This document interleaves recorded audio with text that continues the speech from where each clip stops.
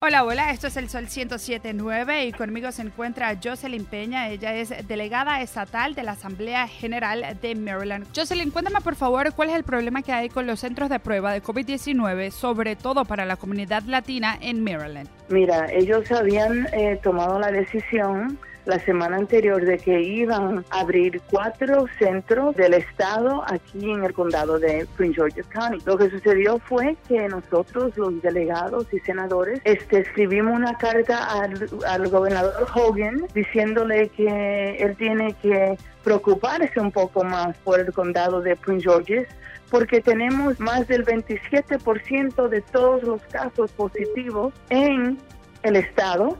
Y el código postal 20783, que es el código postal donde viven los inmigrantes latinos, ese es el que más casos positivos tiene en el estado, ¿ok? Así que fue una carta bastante fuerte. Entonces, pues luego él anunció 2 días después que mandamos la carta de que iba a abrir estos 4 centros. Uno de ellos era en Hyattsville. Pero se abrió y 2 días después anunciaron que ya lo van a cerrar. Entonces, por el tráfico. Eso de verdad que me decepciona. Me decepciona porque deben de tomar mejores decisiones. Me decepciona porque nuestra comunidad es una comunidad que necesita ayuda. Y si esa comunidad hubiera sido otra comunidad, blanca o africana-americana, ya hubiesen puesto un centro ahí mismo en la comunidad. Yo sé que el Departamento de Salud me prometió que lo va a hacer y están trabajando en eso, pero el Departamento de Salud local está supuesto a abrir uno, pero el estado iba a abrir 4, va a cerrar el de Hyattsville y decidieron abrirlo en Clinton y donde está Six Flags. Eso no es una buena decisión. No es una buena decisión porque nuestra gente no tiene, muchas de ellas no tienen carro. ¿Cómo van a llegar hacia allá?